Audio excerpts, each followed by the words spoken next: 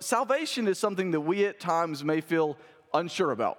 We may feel insecure about that. It may even come in the form of like doubts, and we may be unsure. What if this, or am I really, or whatever that may look like. And I know for a fact that some of you guys struggle with that because you mentioned it to me and you wrestle with that and the unsurety. And I want to tell you this today, that we're going to look at a passage today that tells us that you can be sure. We're going to look at a passage in Hebrews that tells us that you can be sure. On the heels of a stern warning that we looked at last week and the week before about drifting away, the author of Hebrews tells them and tells us that we can be sure that we belong to him. Praise God. We can be sure that we are his. And the word is assurance, right? That we can be certain. So I want to look at Hebrews 6. Verses 9 through 20 with you today. And again, we've been walking through the book of Hebrews. If you're a guest of ours today, we've been walking through this letter for a few weeks, and that's the way that we like to do things on Sunday morning, is to go through a book of the Bible and see all the treasures that God has scattered throughout it, at least most of them, many of them. And so we're going to do the same thing again in our next installment in Hebrews 6. I'm going to look at verses 9 through 20, and we'll walk through that together, okay? Starting in verse 9, it says this. Though we speak in this way, yet in your case, beloved, we feel sure of better things that belong to salvation.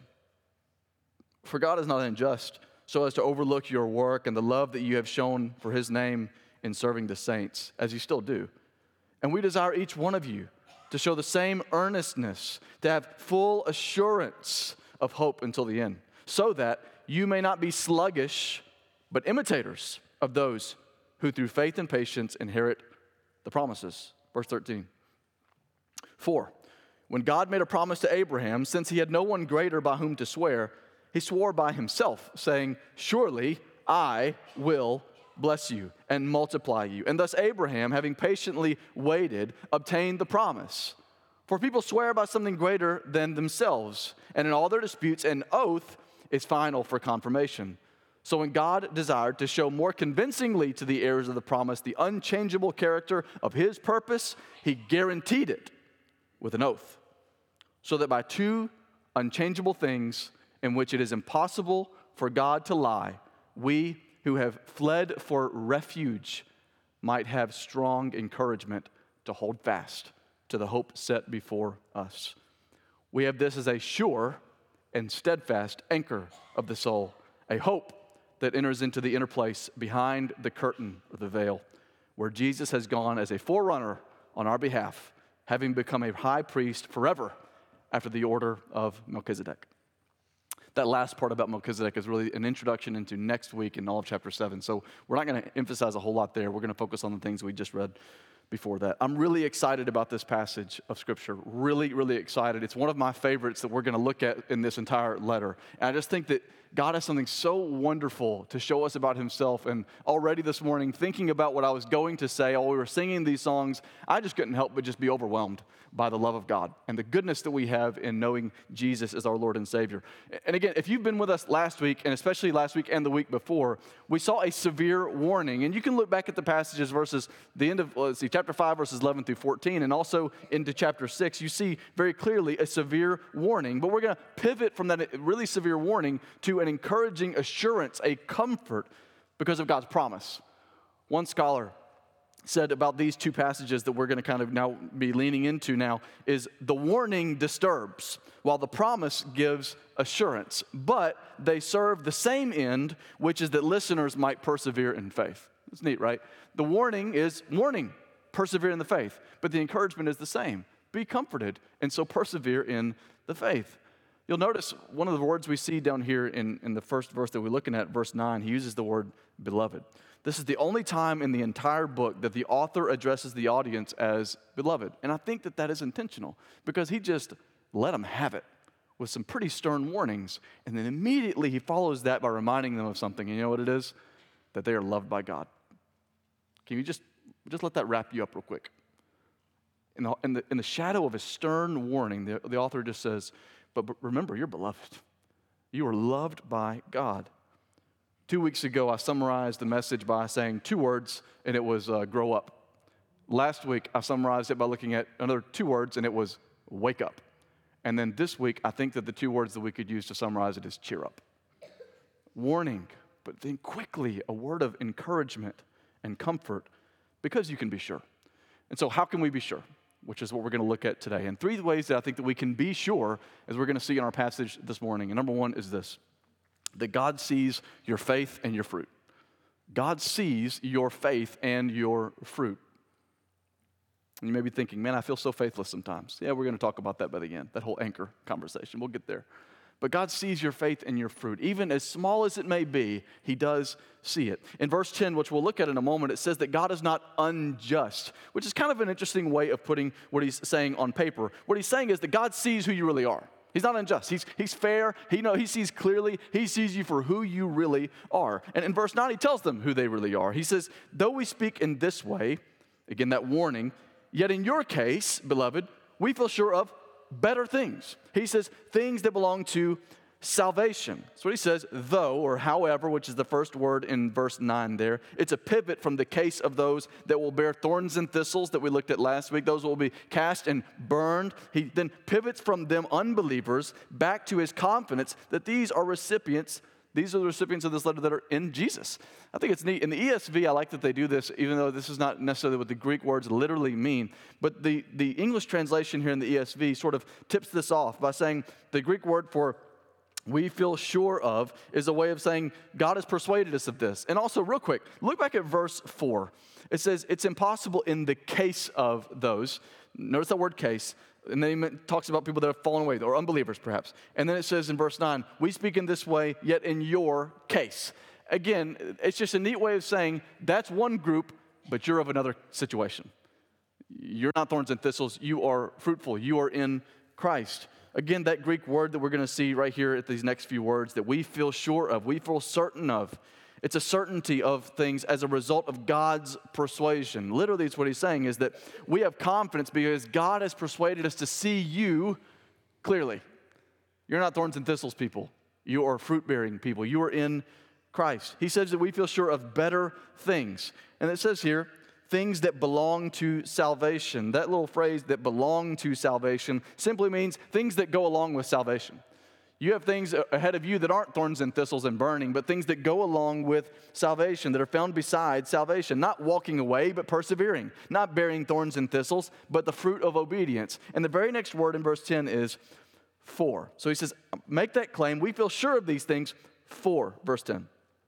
For God is not unjust, so as to overlook your work and the love that you have shown for his name in serving the saints as you still do. And you could maybe hit a couple things here.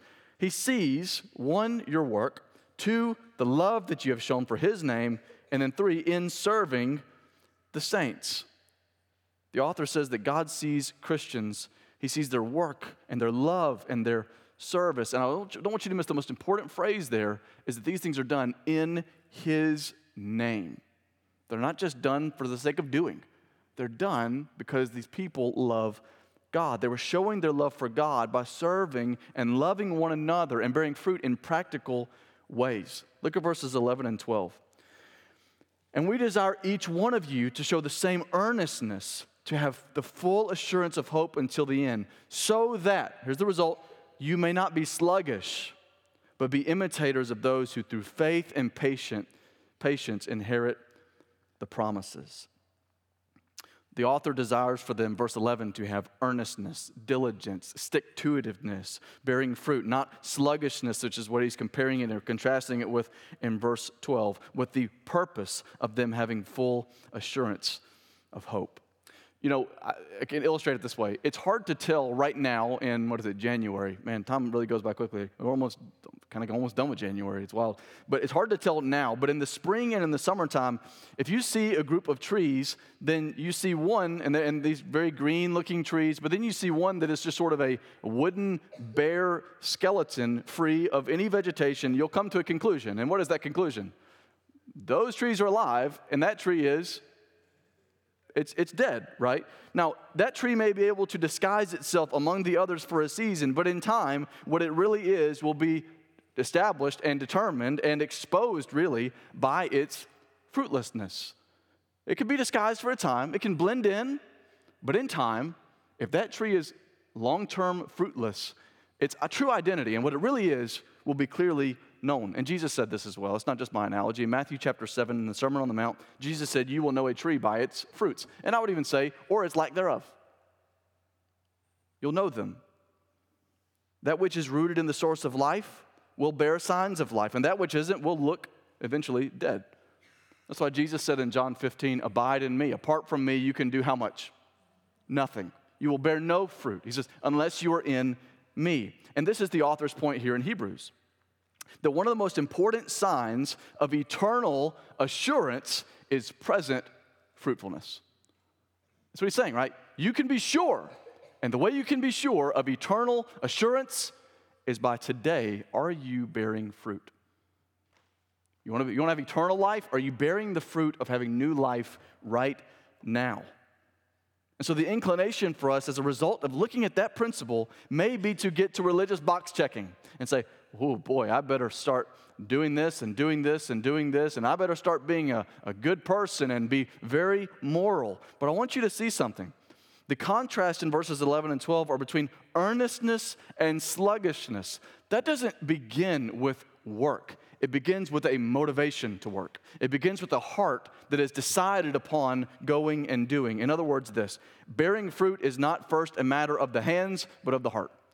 Bearing fruit is not first a matter of the hands and of doing, but a matter of the heart. That's why he says, you work and you love and you serve one another. Why? Because you're doing it in his name. You know what that means? You love God, and therefore you are doing these things. Bearing fruit is not first a matter of the hands, but of the heart. And if you want to bear fruit, it begins within. And then, with a love for God and a love for people comes serving, bearing fruit. But sometimes I think we get that backwards. We sang that song last week, Inside Out, right? We get that backwards sometimes and say, I've got to go and try harder. I've got to go and be more moral. But guys, like I said, I think last week, that what happens out there begins in here.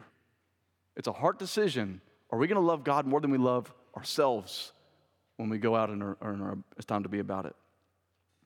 And that may be the inclination. I better start getting to box checking. But I'm going to say, just hold on a second. Love God first.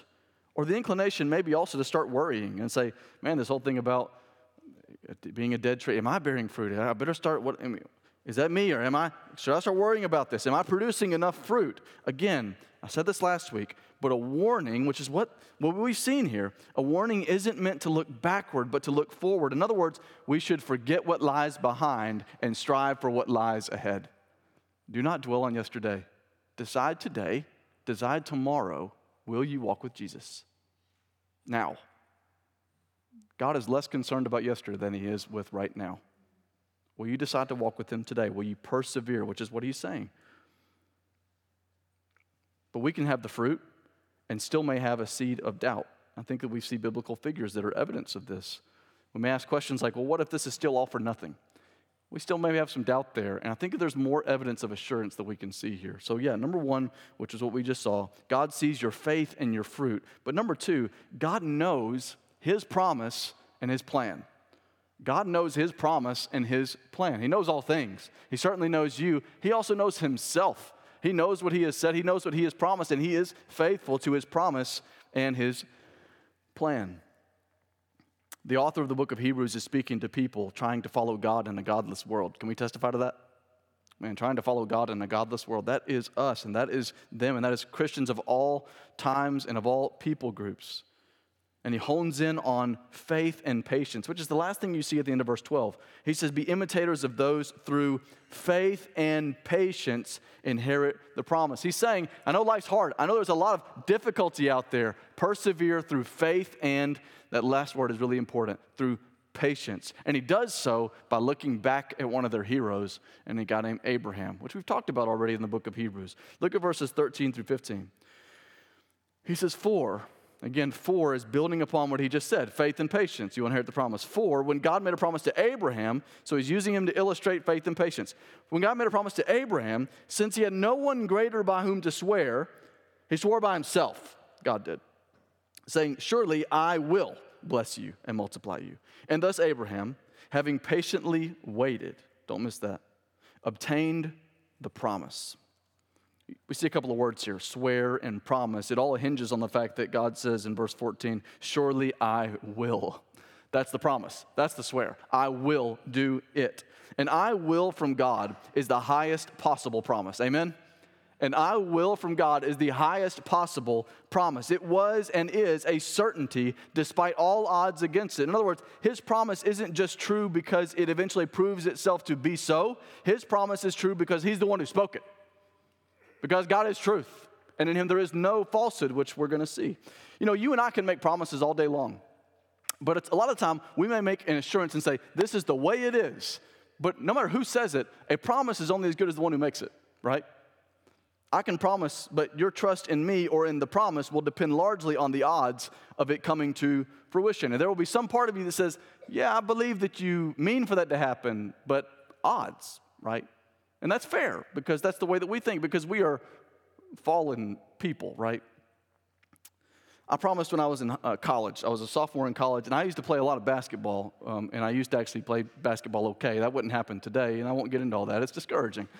But I used to play a lot of basketball, and that was like my passion when I was coming up. My dad loved basketball. We always talked basketball and watched basketball and played basketball. So when I went to college, instead of doing school, I just did basketball, and I paid the consequences for that. I wasn't even on the team. I just loved playing basketball. I'd go to the rec center and just play a whole bunch of basketball. But it cost me eventually, and I had to grow up back to the 2 weeks ago, right? But anyway, there was a guy named Mike, and we were shooting around in the gym one time, and it was the beginning of the semester. It was in August, and I told Mike, I said, hey, man, by the end of the school year, I'm going to be dunking this basketball. That's what I said. You know what he said? No, you're not. And I didn't. Actually, I mean, I could jump okay, and I could put my hand in the rim, but I could never get to the point where I could really put it over the rim. Close, but close doesn't really matter when it's not 2 points. You know what I'm saying? And he was right to doubt, because he knew who was making the promise. He knew the limitations, or more importantly, the lackluster physique of the one making the promise. It's not great odds, right? And so he was wise not to buy in, because he knew the one who was making the promise and the limitations thereof. Not great odds. Not much faith, not much hope in the promise. But listen to this. God's promises are immune to odds. God's promises are immune to the odds. God's promises have always been against what seems possible or likely. He impossibly brought plagues leading to impossible freedom for Israel simply because he said that he would do it. It was impossible, and yet it happened. He impossibly parted a Red Sea because God simply said that he would have his people walk across on dry land. And it happened, not because it was possible, but because he said it was going to happen. He knows no odds.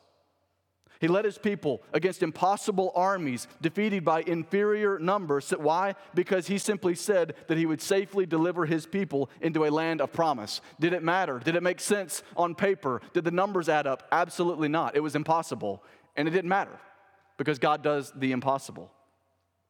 Jesus fed with a few loaves and fish by impossibly multiplying them, because God said that he would feed 5,000 people. And Jesus said, bring them on, we're going to feed them. How did it happen? It was impossible, because God said it was going to happen. The church spread from an upper room to the globe because God said that his rescue mission would go to all nations. How did it happen? It's impossible. It happened because he said it was going to happen.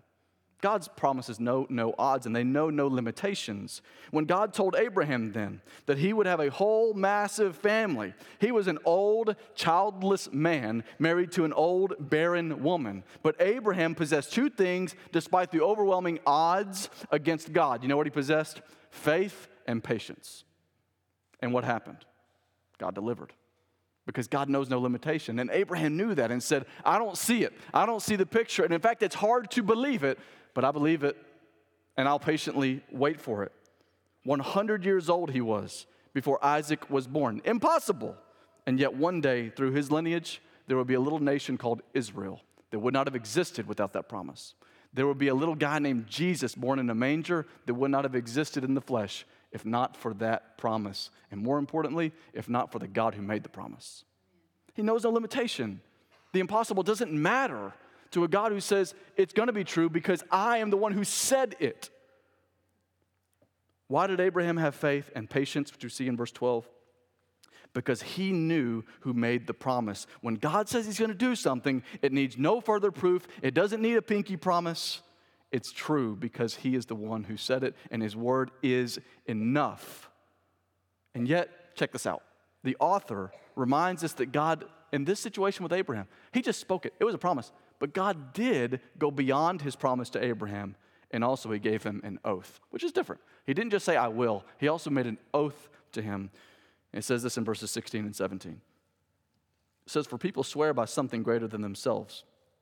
And in all their disputes, an oath is final for confirmation. So notice there is a swear, there's a promise. And so it's like, I promise that this thing's going to happen. But also, if they really mean business and they want to shut down the conversation of any doubt, they provide an oath for final confirmation. 17. So, when God desired to show more convincingly to the heirs of the promise the unchangeable character of his purpose, he guaranteed it with an oath. He did this with Abraham to make sure he said, I'm not just going to give you a statement of I'm going to do it. I'm going to give you an oath that says I'm double dog dare going to do it.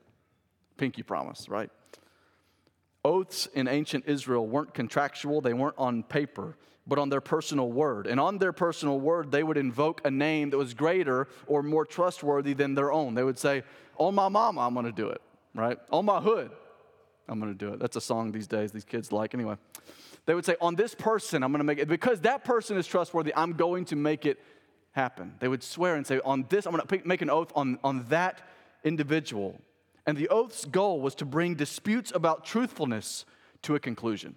That's what they'd say. Wow, if he swore on that person, then it really must be true. We still do this in our culture. People say, I swear, and they may take the Lord's name in vain. On my grave, they will say. And they heighten the oath as a way of saying to the person that's questioning them, okay, if they're willing to go that far, it's settled. I won't doubt. It must be the truth. It must be true. Now, what's happening here is that God's name is the oath upon which it is taken. There is no name higher. And this is why in our society, by the way, we invoke the name of God in court or when someone is taking a public office and they say, I'm swearing in under oath. Right? Under what oath? And they usually have their hand on the Bible. And they say, on this oath. Because they're ramping up the stakes and saying, God is my witness. I'm going to conduct this office in this way. And it's a way of saying, let all disputes be put to rest. Right? And whether or not they hold that up is up to them. But that is what the cause or the reason they give that oath is for. Now, here's the question. Does God have to take an oath to prove himself? Absolutely not. God does not have to take an oath to prove himself. But God did it. He gave Abraham a promise and an oath. Why? Because he wanted to double down and show him, dude, the thing that I'm about to do is so large and so big, I want you to be so sure that despite how confusing it may seem for a while, I'm going to deliver. And Abraham had faith and patience in that oath. And the reason that the author of Hebrews brings it into the letter here is to give the same certainty that Abraham had. You hear this? To give the same certainty against all odds that Abraham had to believers on this side of the second coming of Jesus. All uncertainty, all odds against. It seems impossible, but he wanted them to be sure, to have faith, and to have patience. And for us gathered here in this building, a hope and an assurance just like Abraham's. Look at verse 18. He says, so that by two unchangeable things. The unchangeable things are God's word and his oath, the promise and an oath. By two unchangeable things in which it is impossible for God to lie. In other words, he can't go back on his promise because he can't lie. He also can't go back on his oath because he can't lie. It's a sure thing. That's what he's saying. And because of that, he says, don't miss this, we who have fled for refuge might have strong encouragement to hold fast to the hope set before us. Refuge. Fled for refuge. Us, the church. God cannot lie. And he has said that salvation is coming for those that are in Christ. I love this word usage. Fled for refuge paints such a vivid picture. Who flees for refuge? Who goes in and is fled because of the danger, a refugeous situation? Well, it may come to mind a few things. Someone that's a refugee of war. Think about a war in a place like Syria where people are flooding from the borders, getting out because it's not safe. And they're trying to find some sort of shelter. My sister lives in the Middle East, and they are seeing this. Refugees of war coming and just being homeless and just wanting a place to be because there is no security. There is no safety. You may think of those that are fleeing a natural disaster. What are they seeking? The same thing. Security, shelter, That's what refuge is. Church, listen, we are refugees. We are refugees. Listen to this. We are promised eternal peace by the blood of Jesus, and yet we are hated by the culture. We are vilified by the sexual revolution, and we are trampled upon by the media. That doesn't sound very peaceful, but we're promised peace, and we're refugees of conflict because we are hated because of it.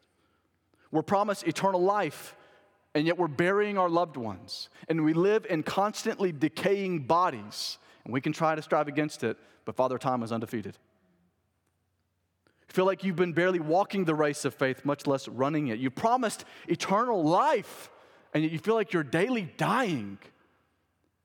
We're refugees, war-torn, in a tough environment of the world, left in self-loathing because of your own shortcomings, discouraged because of your inadequacies. You may have been singing those songs like me just a moment ago and been absolutely blown away that we can talk about the love of God, a firm foundation, when you feel like you're barely standing every day.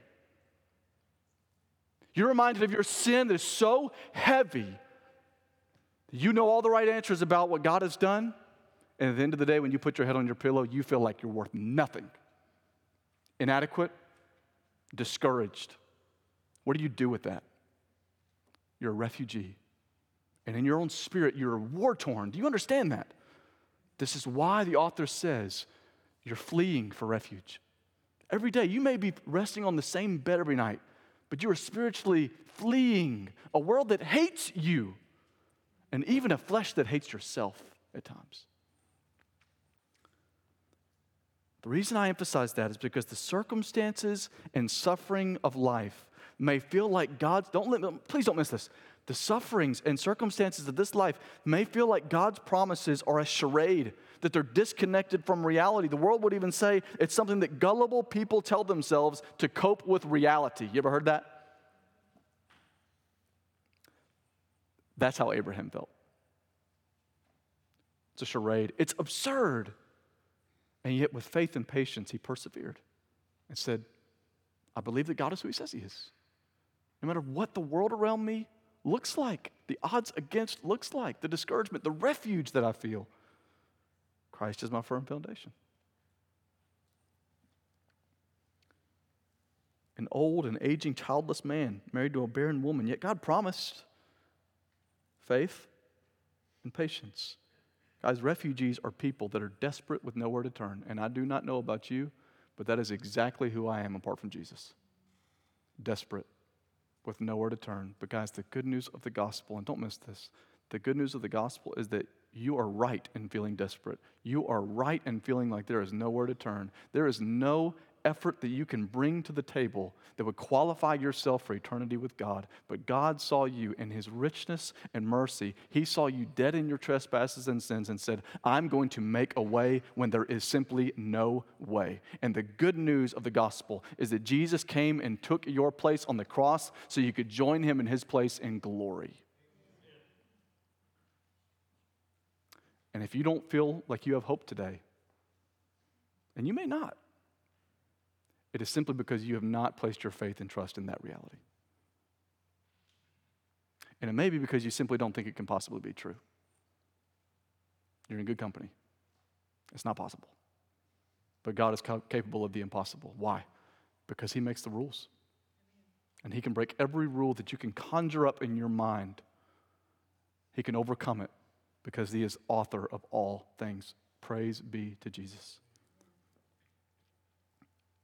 Refugees, that's us. And in our desperation of all things we could have, it says in verse 18, don't miss this, we who have fled for refuge might have strong encouragement.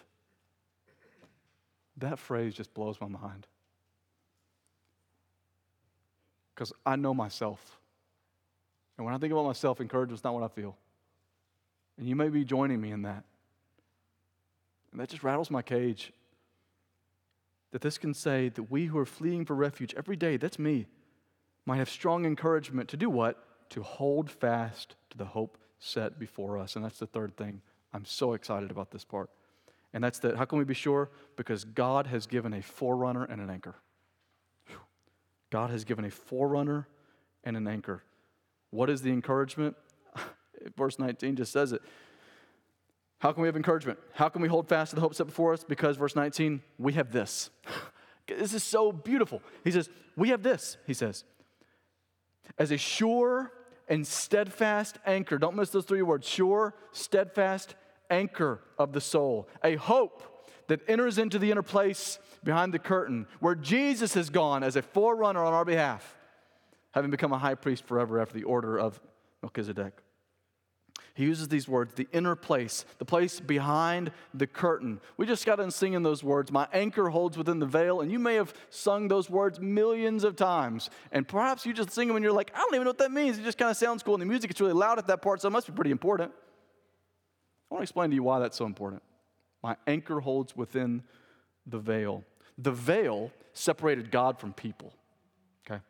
The veil was a barrier. He calls it a curtain here in the ESV. It's a veil. It's a barrier. That's what we do. Bridal gowns sometimes have a veil, sort of this figurative barrier, literal barrier between two flesh becoming one flesh, right? And so we see this in our culture as well. But this curtain, this veil, dates way back to the tabernacle tent that God instructed for them to build. And he says, I'm going to dwell in that tabernacle. I'm going to dwell, eventually it became the temple. And so in that temple, there was this place, this inner room, this inner sanctum, and holy of holies, the most special place of all the places in the whole world. And no one could go in, because that represented the dwelling place of God. And you and I are unholy people. We are sinful people. God ain't like that.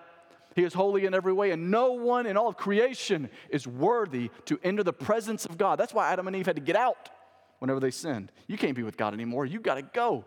And so God had given them something, a room that he dwelled in. And he said, but here's the thing. Nobody can come in except one. And they only can do it one time a year. And so this one person, one time a year, he was called the high priest, which is a word we're going to see next week as well. He's the high priest. Priest meaning intercessor, the go-between, the one that comes between God and man. He was the high priest, meaning he was the most important go-between. And this inner place that no man can go because that's where God is, the high priest could go in once a year. And the reason he went in was to bring one atoning sacrifice to say, God, we're not worthy to be in here. I'm going to bring this special animal, and I'm going to kill this animal as a reminder to you that I want you to pour out the just wrath, the just punishment of sin on this life. Don't pour it out on us. So once a year, he'd bring this in, not because he was worthy, but because he wasn't. He'd bring this lamb and lay it down and kill the lamb, and God would receive it. He would receive that sacrifice and say, it's a substitutionary sacrifice. In other words, it's a death in place of a death. Once a year. And that death in place of a death happened in the inner place, behind the curtain, behind the veil, where no one was allowed. They went in there because it was a foreshadow of what was to come, that God would do something to go into the inner place and bridge the gap between people and God. That's also why it says when Jesus was crucified, the curtain was torn in two from top to bottom, because it wasn't torn by man. God restored fellowship with man. That will preach, as they say. Guys, it's radical. We who have no business in the presence of God, it says, have a hope that enters behind the curtain. Please hear that. Please. That we who have no business, we're more like Adam and Eve than we are like Jesus. We have no business behind the curtain. We have no business in the garden. We have no business in heaven. But God has sent one to go behind the curtain so that you could go behind the curtain. He sent one to bridge the gap because you couldn't go into the presence of God. It's radical that we have a hope, as it says here, that enters behind the curtain. It's radical that our hope goes there. And that's why he says in verse 19, we have a sure and steadfast anchor. It's sure because it's trustworthy. It's steadfast because it's permanent. And it's an anchor because it's hanging in there. When I sing that song, My Anchor Holds Within the Veil, I think about this nautical situation where up top there's a storm and the waters are so murky and disturbed. And an anchor is shaped that way for a reason, you know. It's shaped that way so it grabs and it holds. And it's got those things that come out of it so that it will grab something down there to keep that boat from moving no matter what. The fact that you have an anchor that goes behind the curtain means that no matter what, You're allowed in the presence of God. No matter what, man. That's why when you sing that song, if you come into this place as someone who's broken and sinful and messed up so many times this week, that's me. If that's you, man, how can you sing those words and not just radically be blown away that God would hold you when you feel unholdable? That makes me emotional to think about it. That so often I feel so flighty, and the kids they get your mind, and the marriage and the work and the hobbies, it all get your mind. And you can go an entire day and not think about how incredible it is that God could hold you. I don't know what to do with that. The death of Jesus is an anchor. It dug in. That's what an anchor does. It dug in to that room so that no matter what you do, you can't go anywhere. You're staying because you're His. When it says that you're a refugee, you're an immovable refugee who has found a permanent home. This word about an anchor. My parents are just incredible people. My dad is a pastor and has been a pastor for a long time. My mom, we joke and say she's the best preacher in the family. She's a good Bible teacher is what I mean by that. And she does a lot of women's conferences and events, and she's a really good Bible teacher. But they're just so faithful. But they have not gotten that way because life has been easy. There's been great suffering. A few years ago, they established an organization of their own making, just for their book publications or public speaking, whatever it may be. It's called Anchor Deep Ministries. Anchor, this is where they get that, this verse 19. It's called Anchor Deep Ministries. Between myself and my younger brother, they had a miscarriage. A few years after they were done having children, it was back in 99, I think, 2000, my mom almost died. I think she had a full hysterectomy, and there were complications with the surgery, and she almost bled out and just died. And they actually sent her home, and that's when that happened, and she was just ghost white and nearly died. And she's still here with us. But she almost died that night. They couldn't stop the bleeding, and finally rushed her to the hospital and were able to get things under control. And that happened, I was 13, and it's hard for me to remember that, but they had to have faith. They anchored deep. They dealt with job loss. They've dealt with the loss of parents. My dad lost both of his parents to cancer. My dad had a serious heart attack a few years ago and nearly died. I had to get several stents put in. I got the call while I was on the road, and it was late at night, and they told me that my dad had a serious heart attack, and they're not really sure what's going to happen. I say that to say they have this ministry of Anchor Deep Ministries, and that's not a plug because I don't really care if you do anything about that information. That's me saying that they'd established that ministry because they know the importance of these words. Life is not easy. Some of you know that better than others. Some of you know that there are several things in your life that you may be in that room, but man, do you feel pulled towards the curtain. You feel pulled and pulled, and it may be just because of circumstances and suffering and cancer and sickness. It may be because of loss. It may be because of vocational things that are out of your control. There may be a lot of things that are pulling, or it may just be because you yourself are backsliding, and sin is gnarly, and it hurts, and you have a hard time fighting against it, and you feel pulled towards that curtain. My parents know that. I know that to a far lesser degree. You know that. In those moments, you have an anchor that holds within the veil. There's no way that I can say that in a way that makes you appreciate it. I just hope God helps you to see the beauty in that statement. That's all I can do. Life so often feels hopeless. You may feel like you're in a dark tunnel and there's just no sight of light. I just want you to know that you have an anchor. Grow up, wake up, cheer up. I just can't think of a better word for this author to end this weighty warning with than an encouragement. It says in verse 20, and I'll end here, Jesus is our forerunner. You know what that means? Please don't put your things up. Hold on. It says Jesus is a forerunner. That doesn't mean that he drives a Toyota. Okay? It means that Jesus went into that place first. We know that this is the story of the gospel, right? that Jesus made a way when there was no way. He went first. He died and was resurrected so that we too may have life. He's our forerunner. He goes into that space so that we could come in after him. It says that he did it on our behalf. That means that he is interceding. It means that left to yourself, you have no business in that room, no business at the throne of God. But he's interceding for you. 1 John chapter 2 calls him your advocate. It means he's fighting for you and saying, Father, don't look at their sin. Look to my righteousness that they're wearing. Just in his righteousness alone, faultless to stand before the throne. And finally, it says that he's our high priest. It means that he brought the payment. He brought the sacrifice. If you're here today, you feel like you're surrounded by people who have it together. They may be really good at fooling you, but I want you to understand something. Every person in this room is unworthy of even approaching the throne room. Unworthy. And they may trick you and make you seem and feel like you're outcast and that you're less than them. And they may be doing it intentionally or unintentionally. I just mean that we're good at putting on a face. But will you just be honest? You are as broken as the next guy. The reason we come in here and worship God is because due to Jesus, we don't have to be. And so today, if you're hopeless, here's my earnest plea. Give it up. Enough of the strivings. Give your life to Jesus today. Our forerunner, who has gone in the place that you have no business going, who has radically made a way that you can be restored to fellowship with God. You want assurance? You're not going to find it in yourself. You'll only find it in Christ alone, our cornerstone, the anchor that holds within the veil.